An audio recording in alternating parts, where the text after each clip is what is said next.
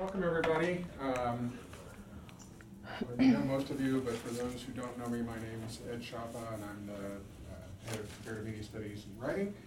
And I'm very, very happy to introduce Jenny Strummer-Galley to you all tonight. I've known her for now 21 years. Oh my gosh, is that true? That is true. Meaning, it's, obviously, never mind. So yeah, we've known each other for a long time. Wow. She has her bachelor's and master's from the University of Minnesota, and then she went to the University of Pennsylvania's Annenberg School of Communication for her PhD, and has mostly hung out in the state of New York since then. SUNY Albany for a decade. Thank you. And now she's at Syracuse, where she is, among other things, director of the Center for Computational and Data Sciences. And she is also the reluctant president of the Association of Internet Researchers. That's good. I like that. Yeah. So my suggestion over dinner is do not ask her about that. No. So. Yes, exactly. Good choice. At any rate, we've been planning to bring Jenny here for a long time, knowing that she was doing research on the election and figuring that this timing would be interesting. And little did we know just how interesting it would be. So Indeed. I will stop talking and turn it over to Jenny. Thank you very much, Ed. Thank you very much. I am really, really excited to be here. Just a fun fact, my very first published article is with Ed Schappa. And that formative experience cemented my desire to get a PhD and continue on. And so, I owe a lot actually to Ed. He has been a good mentor and guide over the years. So I'm grateful to be here and happy to talk with you about the Illuminating 2016 project, which has turned out to be interesting on a set of dimensions we hadn't predicted when we first started this, when we were looking at governors back in 2014. All right, so let me give you just a brief overview. So what I want to do is give you kind of a background of the current challenges that faced journalists as they're covering the 2016 election cycle, since this project is meant to help journalists to some degree. I'll describe the project and how it works, and I'll show you the website and its capabilities, and I'll talk about some of the next steps of things we're building and some of the implications of our work for research. So this project well, let me say this. We're still in the middle of this, right? The election isn't over yet. So I don't have big earth-shattering conclusions, but I've got things that I can show you that I hope you'll find interesting. And this ultimately is a design science project. It's activism. We're trying to make stuff and see how it works in the world. And so part of this is really showing you what it is that we're making and how we're making it and what the purpose is and what we hope will be some of the impact. Okay, so the problem we're trying to address, in the in 2015, there were 17 Republicans, 5 Democrats, and so lots of candidates that journalists had to cover. And of course, all of those candidates are constantly producing messages on Twitter and on Facebook, making it very tough for any particular reporter to make sense of all these messages and understand what it is that candidates are doing on social media from a larger perspective. Another big challenge is that journalists, because it's hard to synthesize and understand what candidates are saying sort of over time on social media, what are the strategies and messages and tactics, they tend to focus then on single tweets. Sound familiar? Or provocative messages that then drive a story that fits an agenda that a journalist is or a story, we'll put it that way, that fits the media logics that reporters are operating in. But the problem is that when you focus on individual tweets or Facebook messages, you might, as a journalist, be presenting a view of the world that isn't actually accurate, like that word, accurate. And so that's part of what we're attempting to do with this project. There are other challenges as well. Many reporters are looking to figure out what metrics are indicative of influence. So this is a example of the number of Twitter followers for the Republican candidates. This is back in September of 2015. I'll note that Trump is now up to about 12 million Twitter followers. Right, so based on this metric, the conclusion is what? What's the conclusion from this? Just looking at this beautiful bar chart. If you're thinking about influence in Twitter, what's the conclusion? More followers, more influence. More followers, more influence. Donald Trump is by far the most influential candidate in social media-verse. Here's another example. This is Facebook users interacting for each presidential announcement. So these are the candidates when they announced that they were running for president, and the engagement or the interactions that are happening with the candidate on Facebook, on the candidate's Facebook wall. So the conclusion here is what? That's Hillary, that's Donald. Hillary's more influential. Turns out Hillary Clinton's more influential. Wait a minute, what? Wait. We just said Trump is more influential. So this is some of the challenge for reporters and actually for researchers in trying to figure out what of these metrics, do they tell us anything about influence on social media? And, especially important, does any of this translate into electoral success? Does this mean that Hillary Clinton is going to become president on Tuesday? We don't know. So, oh yeah, and that's Bernie, by the way. And so another sort of interesting challenge when you're thinking about metrics. So the solution, there are many possible solutions for some of these challenges. The solution that we offer is this Illuminating 2016 project, which has the goals of categorizing the content, trying to get at the meaning in presidential candidates' social media messages, and also characterizing and categorizing what the public is saying about the candidates on Facebook and Twitter, and then visualizing that data because we have filled 13 servers full of social media messages. We just had to ask for another terabyte to get through the rest. We had asked for a terabyte 2 weeks ago to finish up the election cycle. And so how do you visualize all that data? You can't look at a single message and make sense of it. So how do you visualize all of those messages? So I have a question for you. Who do you think attacks more on Twitter and Facebook? Is it Clinton or is it Trump? How many of you say Clinton probably attacks more on Facebook and Twitter? Okay. How many of you say Trump attacks more? How come? So those of you who say Clinton, how come? Why for? Say again? Better social media management. Better social media management. Good hypothesis. Any other speculations? Yeah, please. From personal experience, I've just seen more attack posts from her. So you're following, you're seeing the news feed, and it seems that there's a lot more attacking happening on Clinton. Okay, good. Those of you who said Trump, what drives that feeling? Journalists quote that more. Journalists, when you're reading news accounts about Trump, some portion of them include his tweets suggesting that there might be some negativity there. Any other thoughts? Why Trump? I mean, the New York Times just published a 2-page spread of every single person. Yes, the number of people, it's 250 or 300 people that he's insulted on Twitter over the last year or so since he's been running. So there's a sense that he is the most sort of negative, he attacks more.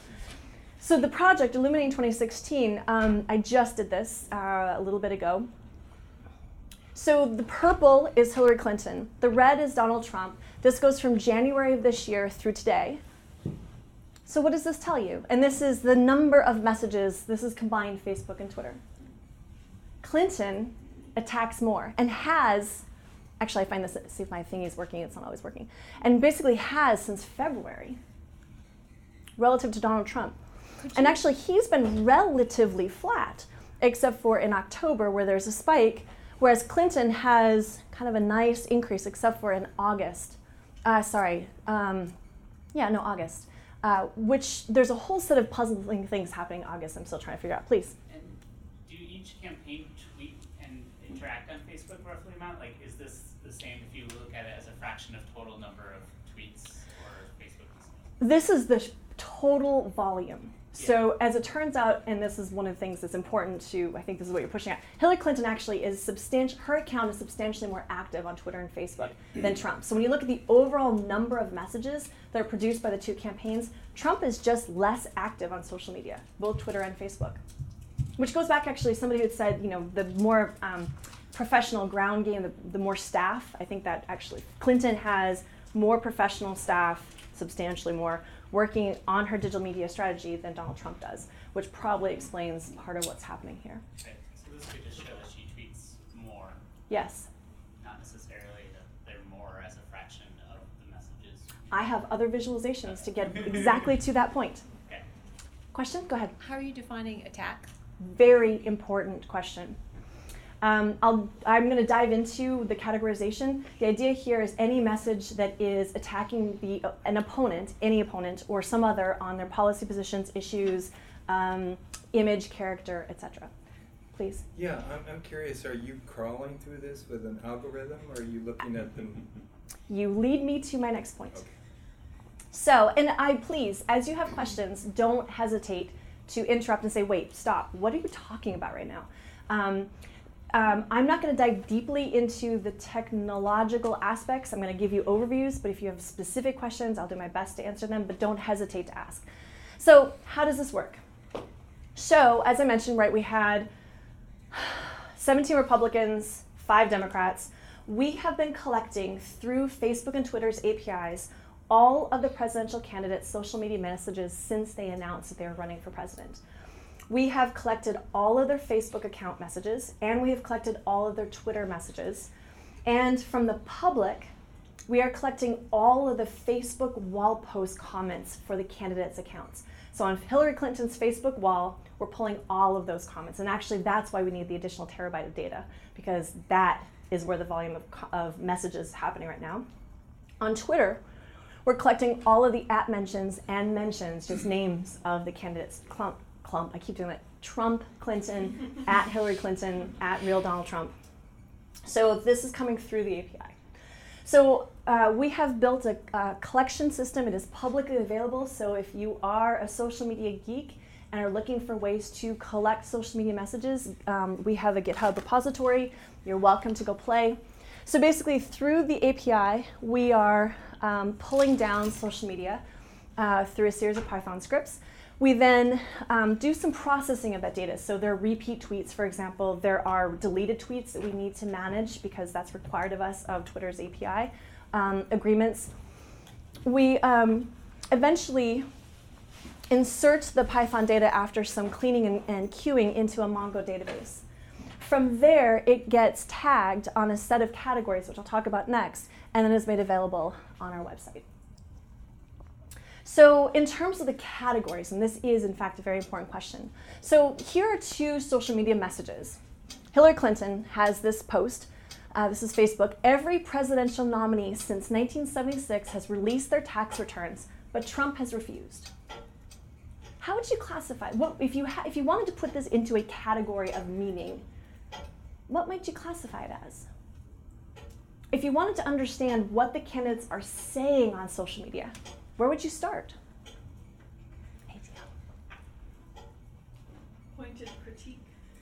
Critique. Pointed critique. Sure. This is definitely a beautiful example of a pointed critique. So there is some sort of critiquing happening here.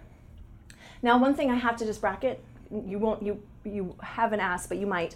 We are collecting the images from Facebook. So we have all the images that are associated with the messages on Facebook. We do not for Twitter, for a variety of reasons. The challenge for us with Facebook, the challenge for us with images, we don't have any way to process them. So all of the analysis that I'll be talking about next is based only on the text, so do keep that in mind.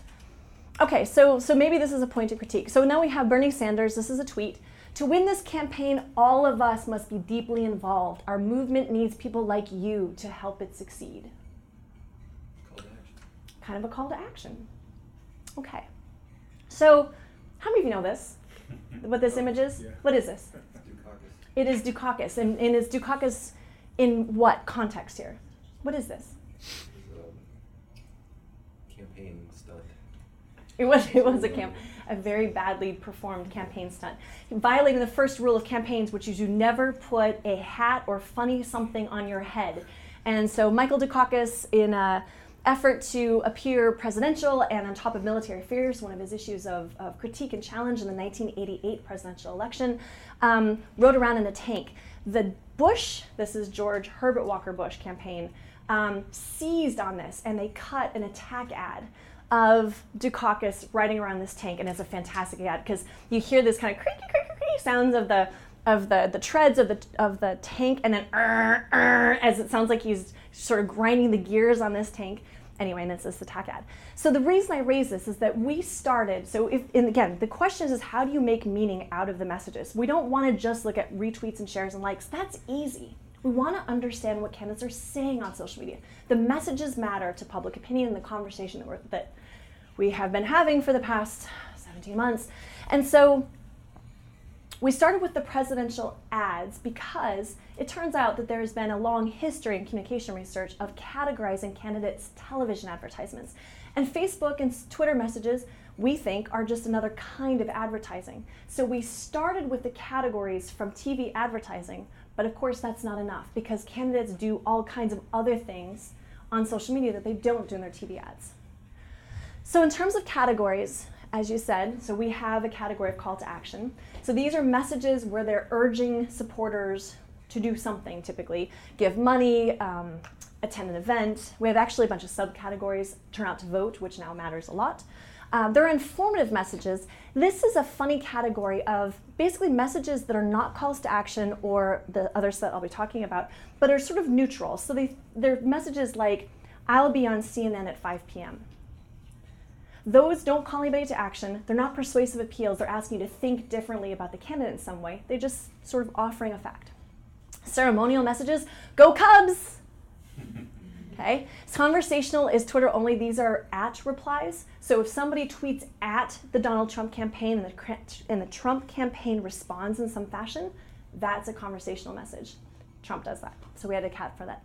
Then on the persuasive side, we're looking at messages that are attempting to advocate for the candidate, so bolstering him or herself on two dimensions, image, so their personality and character to lead, or issue, their policy positions, and the same with attack. So these, again, are attempts to criticize an opponent, sometimes the news media as well, and again, attacking on personality or character, attacking on issues. So when Donald Trump says, I'm going to build a wall, believe it or not, we categorize that as advocacy issue.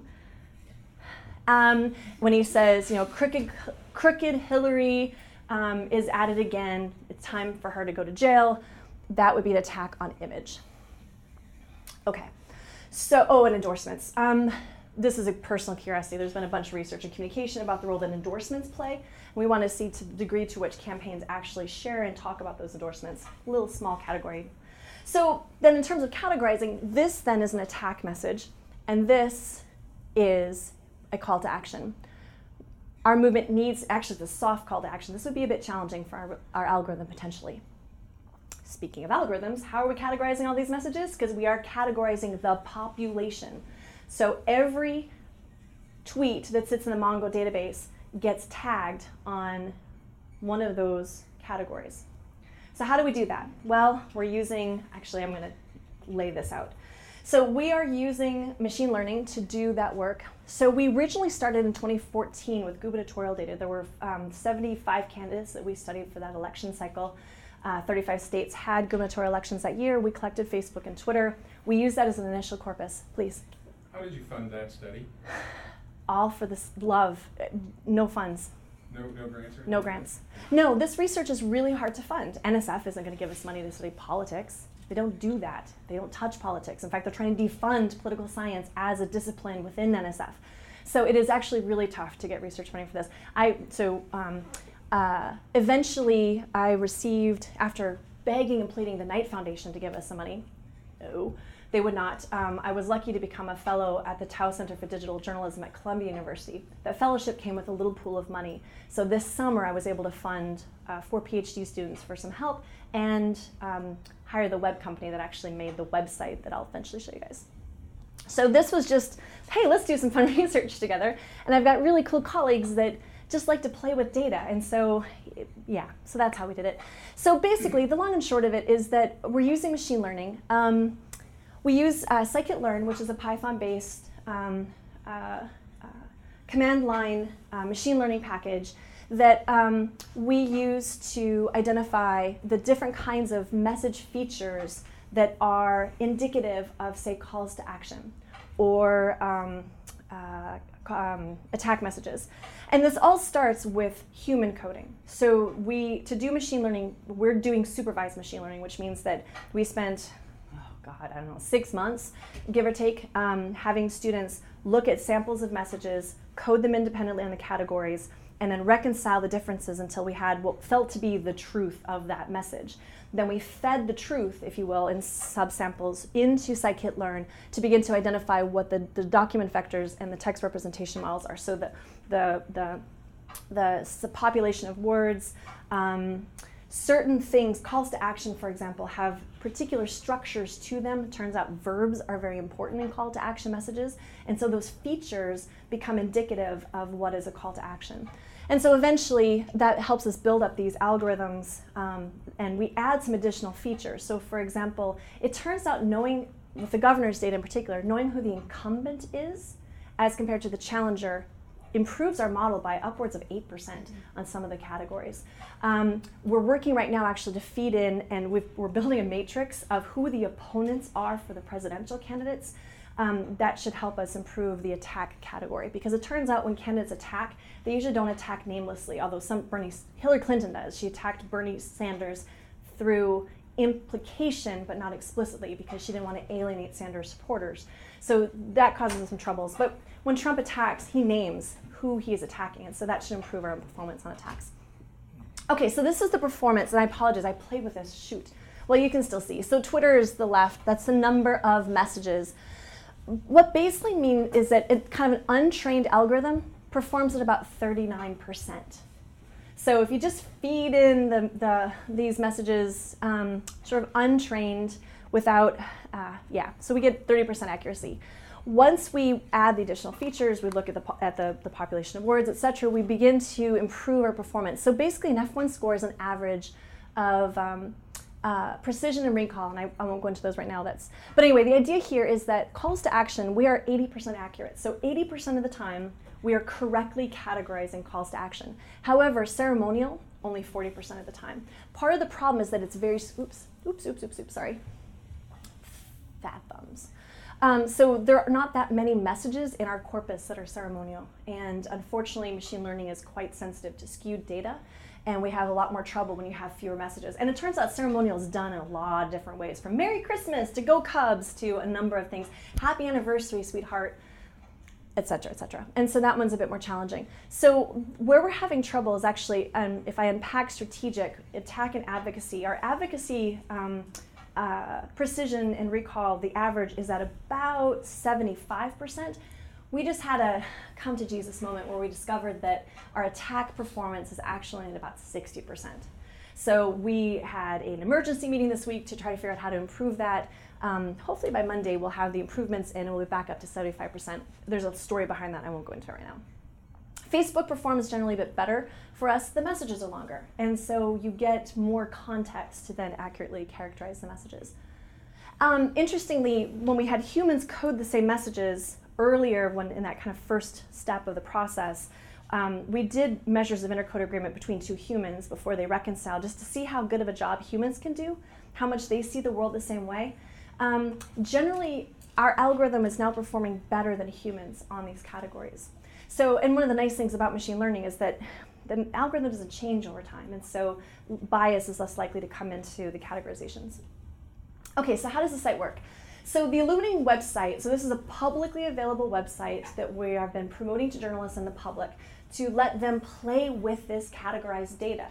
And so the Illuminating website has a set of categories on it that I just talked about that allow you to basically say, I want to see what Clinton is doing with calls to action. You can choose your platform, so you can pick Twitter or Facebook or a combination of them both, and you can pick your date range. So there's preset last month, last week, and then you can set a custom date range to see, if you're really curious about something that happened during the primaries, you could take a look at that. And as I mentioned, we have all the candidates. So if you loved Bernie, for example, you could go back and see what Bernie Sanders was doing on social media when he was still a candidate. And so those are some of the features that are there. In addition, we have put on the website the most shared messages to date, controlling for the different size of followership. So Twitter, Trump is at about 12 million, Clinton is at around, I think she's at 7.5 million right now.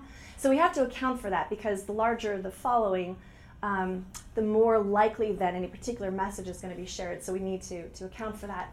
but you can then see the kinds of messages that are most likely to be tweeted and Facebooked.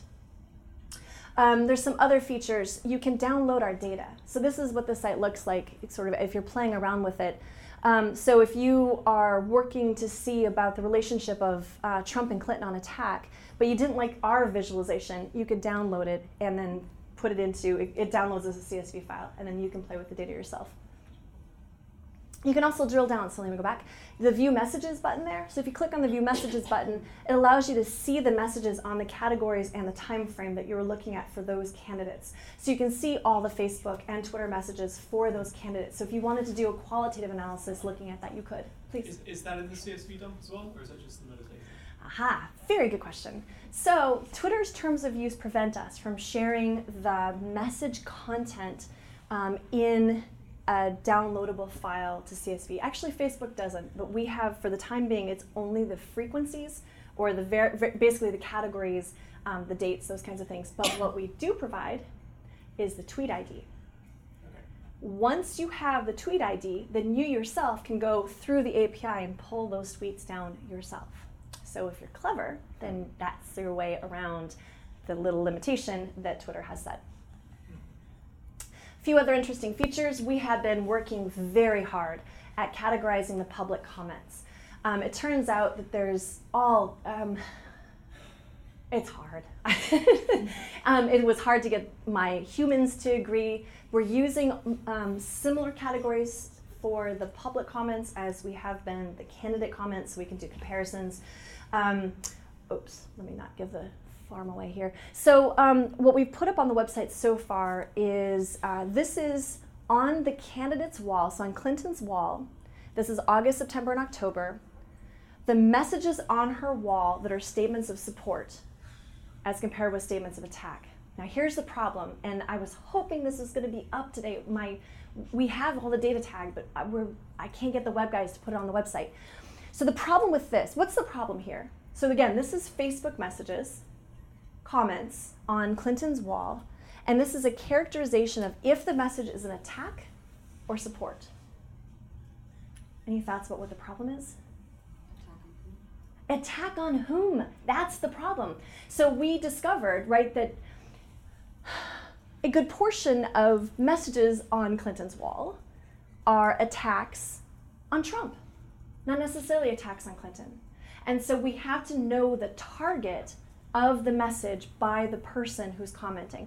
Now, we have spent 2 laborious months getting that figured out and accurately tagging the target. We have that in the database. It's there, but it's not on the website yet. So I can't tell you, because this is what I'm desperate to know, how much of what's on Clinton's wall is actually attacking her and how much is attacking Trump. I really want to know that, because we see this funny, right, so there's more support for Clinton, well, there are more support messages on Clinton's Facebook wall in September than there is in August or October. But is it support for her? Is it support for Trump? Is it support for something else? That's what I want to know. And interestingly, we see this with Trump, and I don't know why. So again, there is consistently more positive or support messages for Trump than attack messages on his wall. I don't know why. You'll note Twitter is not here. Twitter's not here. We've been working with Facebook. Twitter is just some of this is just hard. So we're still working. Okay, a couple other fun things. So I mentioned to you, so we've got other ways of visualizing the data. So that bar chart that you can turn into a line chart is just raw numbers. This actually turns everything into percentages, so you can see then and hold constant the volume to look at and hold, anyway. So this is Trump and Clinton. This is roughly about a week ago. On the issues, so on the category of issues, the candidates are advocating more than they're attacking on Facebook. So Facebook, they're advocating for their policy positions, for themselves as leaders, etc. It is the opposite on Twitter. They attack more on Twitter than advocate. And this is true, I've been playing with this data. This is true if you look a week ago, a month ago, through the last year. Twitter is where the candidates attack, and it's consistent for Trump and Clinton. They both are attacking more on Twitter. than they are on Facebook. So platform matters. So researchers who are only looking at Twitter, and there are lots of them out there that are only looking at Twitter this presidential election cycle, you're missing a huge part of the story of what's happening in terms of strategic messaging, which is part of the reason why we picked multiple platforms. We originally also really wanted to analyze Instagram. But again, the challenge for us at my lab is we don't have the capacity to analyze images. And without that, you miss most of the story of Instagram. So, but we have the images. We don't have them for Instagram. We decided that we were going to spend our storage capacity, which we keep asking for more, on the messages of the public than on images, because you have to make some choices there. Okay, so we also have been looking at share of voice. So now Twitter, I don't know if you guys watched during any of the debates, if you saw on Twitter, Twitter as a company was reporting something called share of voice. Share of voice is basically how much of the talk on Twitter is about X. In this case, how much of the share of voice is about Clinton or Trump. And of course, there's a number of different ways to measure that. The problem with Twitter is it's completely black box. We have no idea how it is that they are declaring the amount of talk that's happening on Twitter about any particular candidate or topic, which is always the challenge when you're dealing with these proprietary companies. So we're working with a professor in Newhouse, the School of Communication, to, she came to us like pissed off because Twitter keeps doing this and she feels it's potentially influencing people's opinions around debate. She's like, we have to have our own. And I said, well, we're already collecting the data. She said, well, then make a freaking pie chart. I said, okay, we can do that. So we have pie charts and we've got line graphs. So this is share of voice. This is the last 7 days, but going back just a tidge. This is around the last debate. So this is the hashtags. Now, which hashtags? Now there's a whole art to picking hashtags. So if you've been doing research on social media and you're doing hashtag research, hashtags morph, they keep changing, there are new ones. So we decided for the moment, just as a starting place, to collect the hashtags that were the most closely associated with the official campaign. So for Donald Trump, that is MAGA. Do you know what MAGA stands for? Make America Great Again. And of course, it had been Make America Great Again. But it's Twitter. It's only 140 characters. So over time, it morphed into MAGA, like a weird war cry. Hillary Clinton has been, I'm with her pretty much since day one on social media. So this is the last 7 days. And you can see that over this last 7 days, there's much more talk on Trump's hashtag than there is on Clinton's hashtag. When you look at, oh, what did I do? Oh, that's dumb. Okay, never mind. I have another view that looks at the accounts, the talk on the accounts. And in fact, so here's a different view. Now this is actually the first debate. So what we have been seeing is that whether it's the hashtags or, this is what I wanted to show you, I've accidentally deleted that. So we're also collecting, of course, the messages about Hillary and that @mention Hillary or @mention Trump on Twitter. And generally, if you look over the last 7 days, the last week, the last 4 months, there typically is much more talk on Trump's hashtag. There's much more talk about Trump on Twitter. This first debate, you see that Clinton reaches parity. In fact, there's a period of time when there is more talk about Hillary Clinton in that first debate. Interestingly, when you looked, I don't have a picture of this, but when we looked at the same issue, the same sort of view at the second debate, there was much more talk on Trump than there was on Clinton. The third debate, Clinton is close in terms of the amount of talk on her, if you will, but not quite as much as the first. And I noticed actually that this week, Clinton is back at parity, that there is as much talk about as much talk about Clinton on these metrics as there is about, I don't know how I just said, Trump and Clinton, about the same. That's what I'm trying to say. Did you look at who was doing the talking, whether it was Hillary supporters or Trump supporters? No, we don't have any way to classify that. Now we have, I shouldn't say that. It is possible doing network analysis to begin to see if we can sort of identify Clinton supporters and Trump supporters. We have not done any moves in that direction as of yet. It's a great question, right? So what are they talking about? Are they in support? Are they against? What is this about? Don't know. But if you think about share, part of what Twitter sort of talks about in terms of share of voice is that this sort of suggests the thing that people are energized about. And so if this is a measure of energizement or excitement, whether it's positive or negative, in this last week going into the election, there is more energy. In fact, I can show you the live one. So this is, oh, stop that. Sorry, let me get out of presentation mode. Perhaps. Get out. Get out. Oh, I see why.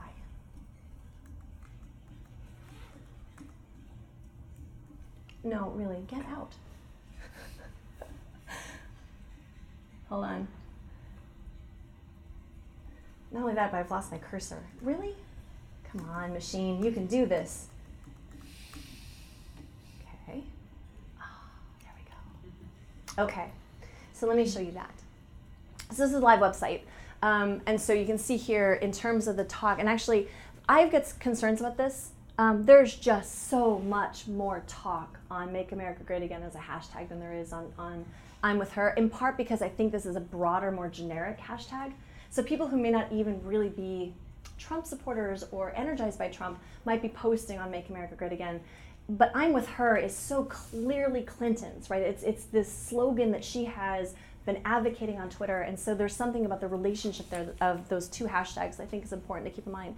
But this is, again, just the @ mention. So Clinton has been basically talked about almost as much as Trump, and so I think that's kind of interesting. And if you look over time, this is share of voice the last 4 months. You can see that Clinton has had more increase, but if you drill it down into the last 7 days, they're almost at parity.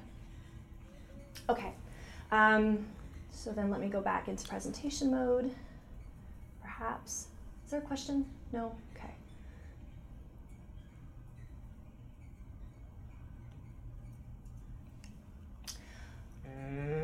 You monster. Sorry, do it this way. No, I don't want that though. Sorry. You guys are gonna be like, fire her. Oh, right, you're not paying me. I can't be fired. Okay, so what I want to show you back then is this. All right, let me go back there. Right then, so in terms of next steps, a couple things we've been laboriously agonizing over for months is sentiment analysis. Anybody ever played around with sentiment analysis? What have you been doing with sentiment analysis? What do you know about sentiment analysis? A couple different ways to approach it. I mean, you can go the simple way, categorizing your words and basically attributing a positive, negative, or neutral sentiment to it. Yep. But the question becomes, the words change their meaning within context, so you ultimately have to actually do linguistic analysis on top of it. Yes. So, and it turns out that on some topics, you can get fairly accurate, 65-70% accurate on sentiment, just by using the bag of words, the lexicon approach. Politics, the best I've seen is about 65%. I have a PhD student who's particularly interested in sentiment, so for the last year she's been playing with this with 4 different lexicons. So lexicons just bags of words. And one, Luke, for example, was built by psychologists. So if you were a psychology sophomore, you might get a list of 100 words, just words. And you would indicate if that word was positive or negative. So you'd see cloudy, and you might go, oh, no, cloudy is kind of negative. And you might see violin, which is actually in the list, and you might go, violin's positive. Now, I might say violin is positive. Maybe you were a violin, maybe your mother made you practice violin when you were 10 and you hated it, and so for you, violin is slightly negative, which is one of the problems, because it's about latent meaning, right? There's all this connotative stuff that happens with words in themselves, right? If I say cat, I like cats. So cat for me is positive. For how many of you is cat negative? I knew this. So when cat's negative and you see that word, just on the face of it, you already have a different sort of feeling. So is that positive or negative? Well, it depends on the person. So that's one of the problems with sentiment, is that it is recipient dependent, and then on top of that, it's context dependent. So, again, cloudy, to describe the day would be neutral, but I'm having a cloudy day would be negative. And so that becomes a huge problem with sentiment analysis, which is why it's basically snake oil as far as I can tell. I've not really seen really good sentiment analysis. So why are we beating our heads up on this? I don't know. I'll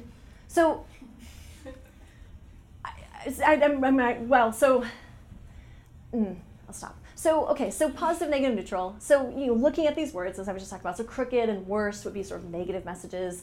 Bernie Sanders, he voted, maybe neutral, maybe positive.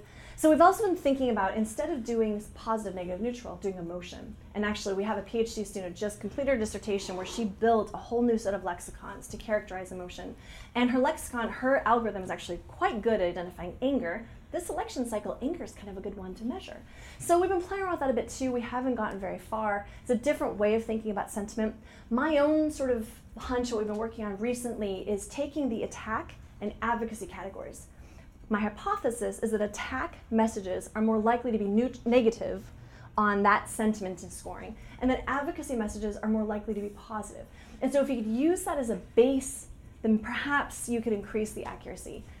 I don't know. We can't even get our humans to agree when they look at messages what the valence is. So it's a bitch. Okay. Topics. So I had hoped that by now we'd have topics on the website. We're not there yet, but we're really freaking close.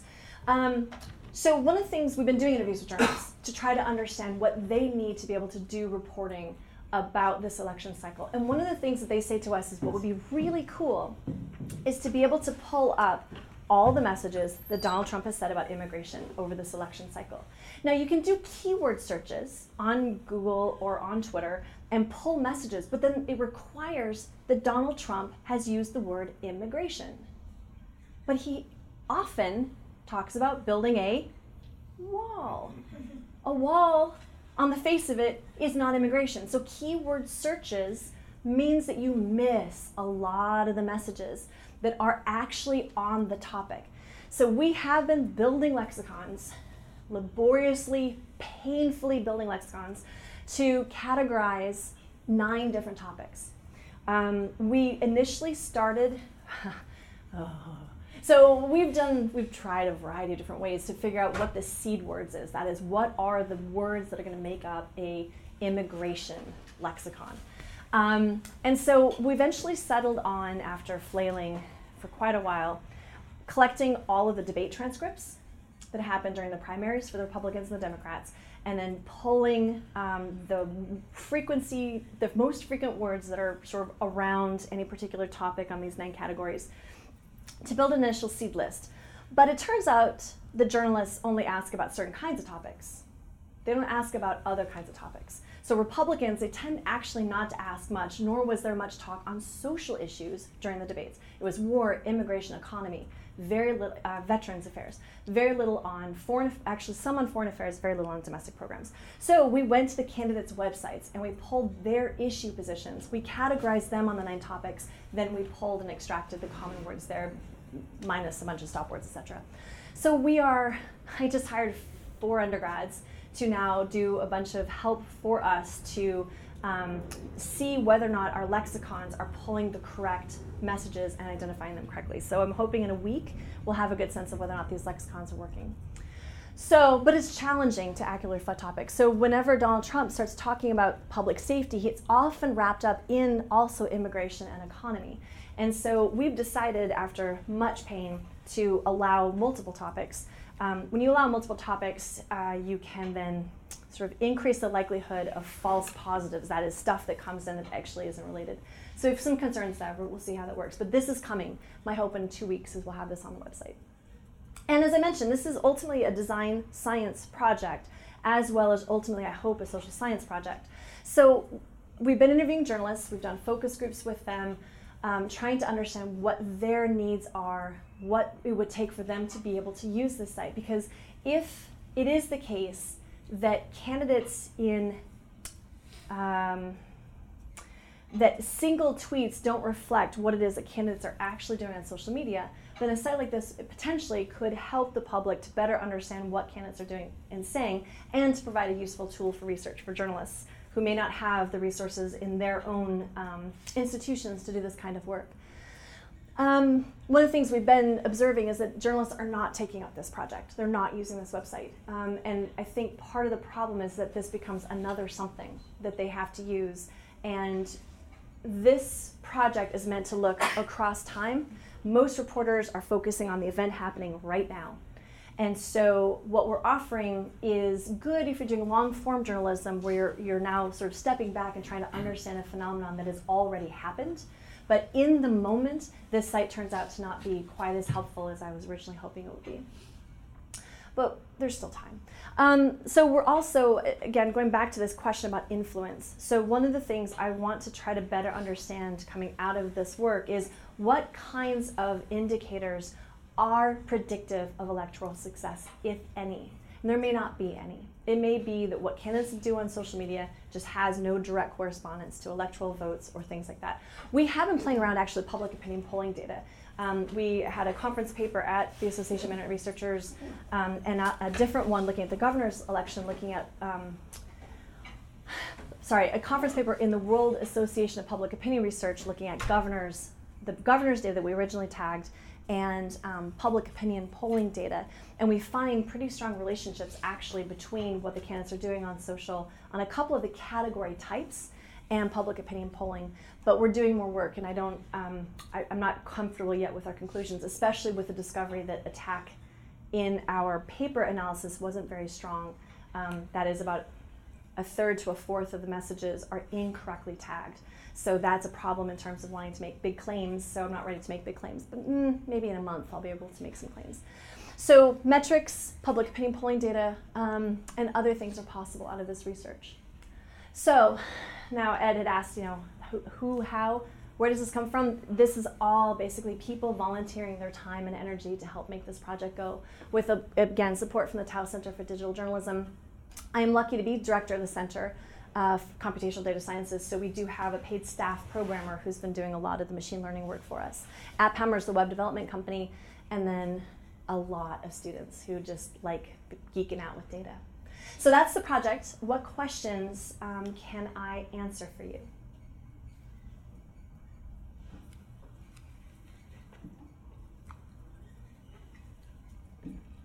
Oh, for flipperty-gibberty, sorry. I keep forgetting to stop the presentation. And it won't just let me leave. You can't just leave. That is not allowed.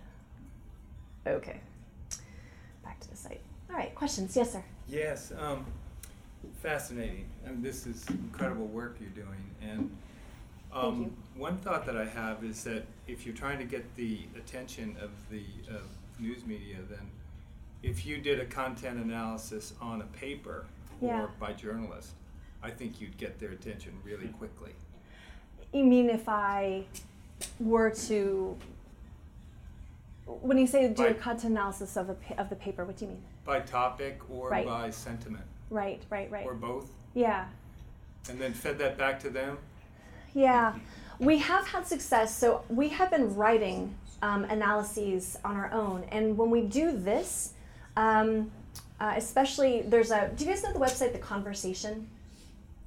Some of you do. So The Conversation, basically, it's a website for academics to write up work that they're doing that might be hot or current.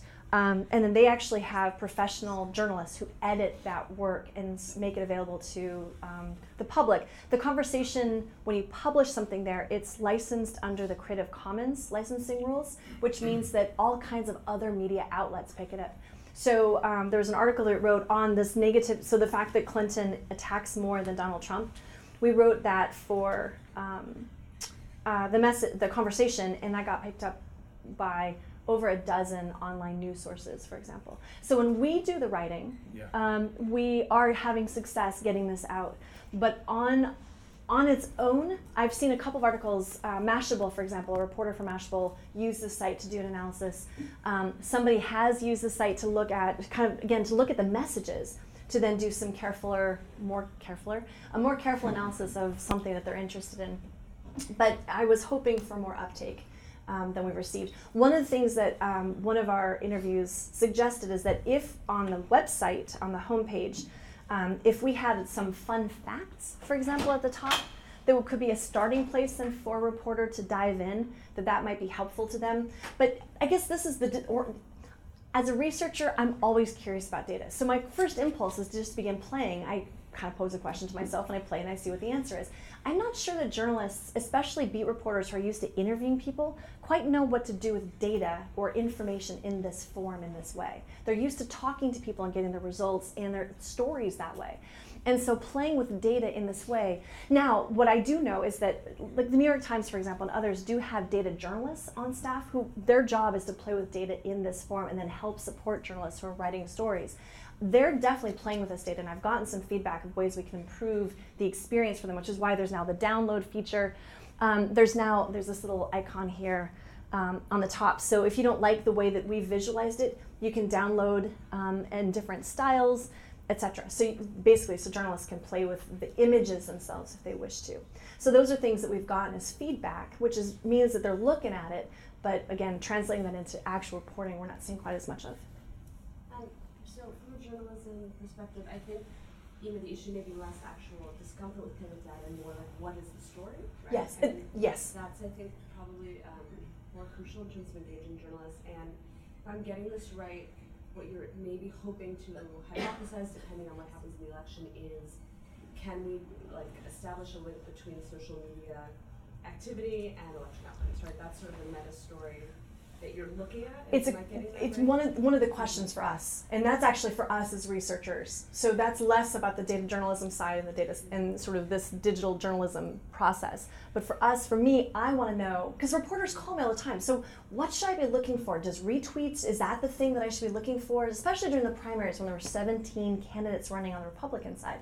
Well, so I think, one, it's interesting just because social media is generally discussed as an unmediated way, right, for candidates to talk to voters. So this is sort of an interesting twist on how journalists can use this to make stories. So that's interesting. But also, just one thing that struck me is I don't know if you read that report that came out of the Shorenstein Center a few months ago, which was about journalist coverage of the Invisible primary, which is, so the Invisible primary, it's a year before the primaries, and essentially the hypothesis was the fact that the media covered Trump so significantly in a period when he was actually polling very low, they might have contributed to his rise. That was sort of the thesis of the report, and they looked at and analyzed using sort of similar metrics his coverage during the Invisible primary, and the argument was particularly in the beginning window when he was not polling well. He had an unusual amount of coverage. And one thing I think was interesting from what you were showing is that even in those early stages, when he might have been polling low, if you're tracking his influence by his social media presence, it was already, off the charts. And so that might be, because journalists really pushed back against that Shorenstein report, and they're saying he was the story, he was unusual, he was different. Well, we're supposed to not cover him, right? To fault us for his rise, you're discounting a lot of other really significant things that were happening, and I won't go into the weeds, there's a lot of questioning of other methodological aspects, but that might be an interesting angle. Yeah, actually, we just, for those of you, I don't know if any of you guys do, ICA, the International Communication Association Annual Conference, we just proposed a paper for that, trying to understand why Trump ended up becoming the Republican nominee. So we've got this data. What we don't have is the news coverage, and so part of the next step now is collecting news coverage, which has to include broadcast, the cable stations, as well as print, and doing the content analysis of the news media's coverage. I'm interested, actually, the degree to which the news media was referencing Trump's tweets in some of that early coverage as well, because that might, and whether or not the style of his tweets, we want to compare him with Bush and Jeb Bush, because Jeb Bush was supposed to be the Republican nominee, and so especially in that, I would call it the surfacing stage, but the invisible primary stage, that period of time, what was Bush doing, what were Marco Rubio and Ted Cruz doing, who ended up surviving almost to the end, relative to Trump in terms of style, and then in terms of coverage, to see if there's a relationship there that we can tease out. So, but I will definitely read the Shorenstein Center, because it sounds like they've been thinking about the same question, and so I'm going to see what they've been doing. I encourage you, if you read the report too, it's on the Internet Watch. They did an event to allow sort of journalists to talk back with Marty Baron, executive of the Washington Post, and a lot of people, Arianna Huffington, who supported it a lot, and Marty Baron, who attacked it, conclusions, and they had a very interesting debate pushing back on some of the conclusions. Okay, yeah, I'll definitely, thanks. I appreciate that a lot. Yeah, please, go ahead. Thanks very much. There's so much interesting stuff here Thanks. to think about. Just as sort of I suppose, a counterpoint to the last question, I think the thesis is that in the surfacing stage and in the primary, the media were quite complicit in potentially helping Trump. Yeah. I saw Jeff Zucker speak at Harvard a couple of weeks ago, and he was semi-apologetic about his role in that, in his own, accounting for his own professional sort of interest. Right. But the odd sort of counter thesis now in the general stage, and this seems to hold a bit of weight when you look at the polling, is that when it's been Hillary versus Trump, the candidate who's not in the news has actually been doing better. And that's probably a unique phenomenon to this race, but it's definitely worth thinking about in terms of what we assume that attention means. Yeah, no, you're quite right. I mean, strategically, Clinton's approach coming into the general election was to basically let Trump be Trump, which from their calculations meant that he would end up burning. And I think to some degree tactically that was the right move to make, except for the last week when that calculus changed on them. But you're quite right about that. And so so the stages of the campaigns really, really matter. So paying attention to that surfacing stage or the shadow primary, interesting, invisible primary versus the actual primary stage versus the convention stage, and then moving into the general election. The tactics change, the reporting changes, the money changes, all that stuff has to be paid attention to. I appreciate that. Yes, please. Well, the other part of the problem with Twitter in a large national election is you don't know where this talk is coming from geographically either, do you? You don't know whether it's coming from a battleground state, which is really important, or whether it's just coming from an already convinced and almost impossible to reach state. So it could be disproportionately, distributed in Amen. More important or less important Correct. areas. So I mean, it doesn't really predict as much. Amen. In particular. Absolutely. So I have some really interesting colleagues in computer science who, and I think this is passed. I hope it's passed, but sort of naively thought that Twitter, because it is easy to collect data in the computer science world, that you could use that to predict elections. But of course, actually, you guys might know this. What percentage of the American public is using Twitter presently? Internet using public? 20 tops, 25. You got it. What about Facebook? 50. Higher than 50, lower than 90. About 75%. So think about that. It's roughly 25% of the internet accessing public in the United States is on Twitter, which is where I see a lot of the sort of let's do predictive work is with Twitter data, because it's easier to some degrees. You can study message spread on Twitter in ways you can't with Facebook, just because the nature of the affordances of Twitter, retweets and shares allow you to then track kind of who is retweeting. You can see that relationship, that spread, so you can do network analysis really easily. Facebook is harder, in part because people have private accounts. And so I can collect everything that's said on the candidate's Facebook wall, but then if I collect those accounts and then want to go collect those accounts to see what they're doing, most of them are private, and so I can't collect that data. So on Twitter, because it's all public, you can do that sort of network analysis. On Facebook, you can't. And so that then makes it much harder to do this predictive work to see, well, what's the relationship between Facebook and Twitter in terms of Twitter and spread and Facebook and spread, and the relationship between that and these outcome measures like electoral success. But just because Twitter's easy doesn't mean it's accurate. And the problem is the people using Twitter are journalists, celebrities, and the news media. My students are not using Twitter. I would say maybe 15% of my undergrads are using Twitter. So that's not where the public is. We do actually have geotagging information. So there are people who, for reasons that escape me, allow their tweets to be geotagged. So, and we do have that data, but again, it's only about 8% of the data set. Actually, that's the last time we paid any attention to this, which was quite a while ago. And those numbers do fluctuate in terms of who's allowing geotagging. So we could look at that and see what's going on, but it's such a small percentage that there's really just no point, from my point of view, to look at that closely. Yeah, please. Just from what you had brought up, does that mean, are you guys ignoring private Twitter accounts just because I think Correct. We can't collect them. Age? We're not collecting. Yeah. So if they're private, we're not getting them. Okay. And same again, people delete tweets. We are under obligation under Twitter's terms of use to make sure that we then delete those tweets from our databases as well. I have a colleague, Jeff Hemsley, who really wants to do a study on the deleted tweets. But you can only, so we risk having our API cut off if we do. And so you can kind of an aggregate, but you have to be really careful. And at the moment, I'm not interested in playing with that fire. So logistical rather than substantive questions. So you had about 15 student names up there that worked with the project. First of all, how many were undergraduate versus grad, roughly? Those were all, so those guys, so these guys, so these are all masters or PhD. Okay. The undergrads I just hired. Okay. Second question. Are they doing this, I'm assuming they're not doing it just in their spare time as a hobby. So is it are they doing it as part of their research assistantship? I'm just interested in the infrastructure of research. Yeah, no, there's, okay, so, right, so let me walk back a claim that I made that you're pushing on. So, and I'm glad that you are, because it is important in thinking about the resources for this, because while we are not, we're not getting a lot of external support, the school itself is producing a lot of support for this. So we have a large paying master's program in the School of Information Studies. So students come to the School of Information Studies, they get a master's degree that they pay for, and it's a lot of money that they're paying, to get a degree in information management, IT management. And then they go get jobs at Deloitte & Touche or Ernst & Young and make buku bucks, and life is good and they can pay back their debts. One of the things that the iSchool does is a portion of the students can compete to work for 10 hours a week with faculty.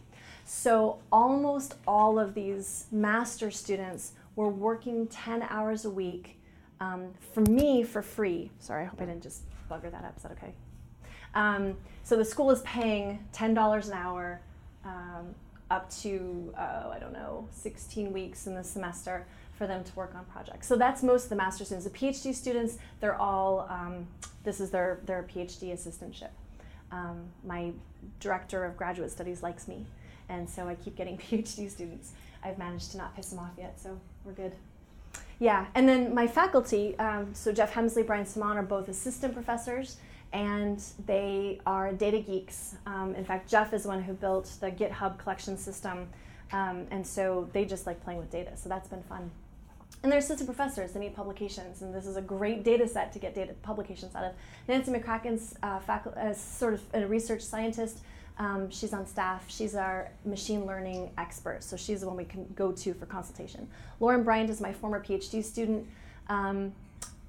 She's just doing this for the love of research. There's no pay there. And actually, Patricia Rossini, who's here, she's a PhD student in Brazil who came and studied with me for a semester 2 years ago. And again, love of research and the possibility of publications, since that's the coin of the realm in academia. And I think the other meta message here is that it takes a team, it takes a village, with very different skills. Exactly. Very right. So Jeff and Brian are fantastic at playing with the data. And Brian got his PhD in computer science. Jeff got his PhD in information studies, mostly focused on data collection and analysis. He co-wrote a book with Corinne Ann on virality, and so in Twitter specifically. So they are fantastic because they bring a technological skill set, but I bring the communication theory and because I've been at this quite a while, a long knowledge of political campaigns and how they work. And so you get this lovely peanut butter meets chocolate. You have the theory, you have the methods, you have these different techniques, and now you can really make cool stuff together. Definitely. But it does take a village to do a project like this. The real question for us is, what do we do next? And I don't know yet. I'm going to keep this website up. So again, you can go to illuminating.ischool.syr.edu, play with this. This is, again, publicly available. You are welcome to do anything you wish with the data. If you do any publications, we ask you to attribute the site, because that's just helpful for us to know. We are, again, adding things like topic. We'll keep playing with sentiment. We're still working to improve the category performance on some of these variables, and we'll keep working on the public comments as well and getting those up. So this site's going to stay up. We're going to add more stuff to it. We're currently in the process right now. AppHammer was the company that built the website for us. We're transitioning that now to the center, so we'll be maintaining the site. But I see all kinds of cool applications. So one of the things I've been daydreaming, I shouldn't even tell you this because you're going to steal it, but one of the things I've been thinking about is taking some of these categories to then apply to disasters. So when there are natural disasters occurring, people do turn to social media. So think about Sandy. When Sandy hit New York, people turn to social media, especially Twitter, because it's very public. First responders were watching Twitter to see where people were identifying problems, where there were power outages, damages, people who were stuck and trapped. And so could we use some of these categories? We have to reimagine them, we'd have to retrain them, but could we then use them to help first responders do some pre-sifting of messages, of things they need to pay attention to first to prioritize? Go ahead. Yeah, there's a great paper on that looked at tweets entering Sandy yes. by Mark Graham, and the sort of counterintuitive finding it had was that actually areas that had power completely cut off were kind of shadows of tweets. There weren't many tweets coming from there because Correct. there was just no power. There was no power, so people whereas couldn't. Whereas the cranes fell down in Midtown, you know, and so, LTE, whatever they can shoot about. Yes. So there's interesting inequities kind of built into both the over-represented network, but then also when these things happen, what happens after that? Yep. No, and that becomes one of the challenges, and we can't solve that problem at all. But the degree to which we might be able to apply this to different contexts, we will absolutely do this again in 2018. So coming into the next kind of major federal election cycle, people have said to me, especially for reporters, if we could do stuff at the mayoral level, then newspapers might be more interested. But social media isn't where campaigning is happening for mayoral races or even actually sort of state legislature races. It's, social media becomes important at the federal level when you've got national conversations happening. And so that is a limitation when you want to play with social media data. So, yeah, go ahead. Why isn't social media important at the local level? Well, I'm saying this a bit flippantly because I have not done enough research to really back that claim that I just made. The volume, however, is much, much smaller. And so because you're dealing with so if it's a mayoral election, now Philadelphia, major cities, right? So New York, Philadelphia, Houston, actually that might make some sense because there is a lot of activity and many people are paying attention to that who may or may not actually be connected to that election cycle. But Syracuse, New York, look, 60% of Syracusians live in poverty. If they're engaged in politics, it's on the street. There is social media use happening, but the volume is much less. These algorithms don't work when you're dealing with small n's. That is when there's 100 tweets or 500 tweets. The variety of different messages happening, we can't accurately categorize them. And so that's some of the challenge for us technologically. And I also still at the local level, what matters is not tweets, what matters is door knocking and talking to people and being at the rally. And so those kinds of things, which is tangible, people on the ground, not sort of playing around on their computers. Yeah, please. Yeah, I'm really intrigued by the idea that you could help to develop a profile for an organization or for an individual. And I'm reminded of my conversations with my friend he's in genomics, and so he's analyzing these mega data sets to try to figure out relationships between diabetes, heart disease, that sort of thing. Yeah. And so you guys, I think, are sort of on the cusp of, you're at the very start of, a big area, I think, where you could really analyze these things, and as you get your algorithms down and get them better and better, wow, that would be huge. Imagine being able to feed back to, a candidate who says, that I'm generous and, I'm not racist and, all that. I'm not a sexist, but, and then, well, here's what the data says. Yeah. Based on, because the tweets don't lie. I mean, you're... Well, the conversation. So, this allows us, I think, to get potentially, so how do I put this? I am really interested to some degree in public opinion and just our traditional measures of public opinion are surveys. We call people up and we ask them, tell me what you think. But in the age of cell phones, it's much, much harder to get good samples. Pollsters are finding ways around that, panel data and things like that, but there are troubles there with public opinion.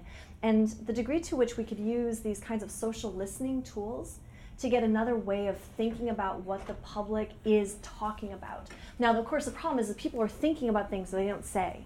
And so we can't gain access to that. But the degree to which the conversations that are happening on social media then shape the national conversation, shape what the news media is saying, shapes what we then kind of bring home and talk about with our families, I think we have ways to begin to understand what are those conversations about in a much more sensitive way than just the number of messages or positive or negative, which is crap anyway.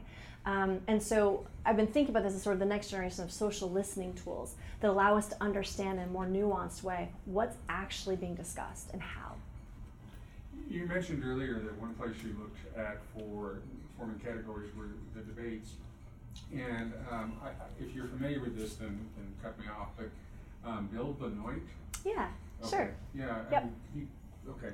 Yep. Well, for the rest of the audience, he did a series of books that did a fairly deep dive in terms of content analysis, but yes. No computers, no algorithms, just counting of the texts of various presidential debates. And it yep. was the same kind of thing where they're categorizing types of claims. Correct. That your categories kind of reminded me of. His are different, but they're still and so the categories and also the topic work is informed by Bill's work. Oh, okay. So yeah, having lived that literature for a long time, it's definitely shaped the way I think about what the candidates are doing on social. Cool. Yeah, absolutely. Good. Well, it's about 6:15. I don't know about you guys, but it's dinner time, and it's definitely beverage time. So thanks. I really appreciate the conversation. You were a very attentive audience. You asked good questions. Nobody threw tomatoes, so that always makes me happy. And so thanks.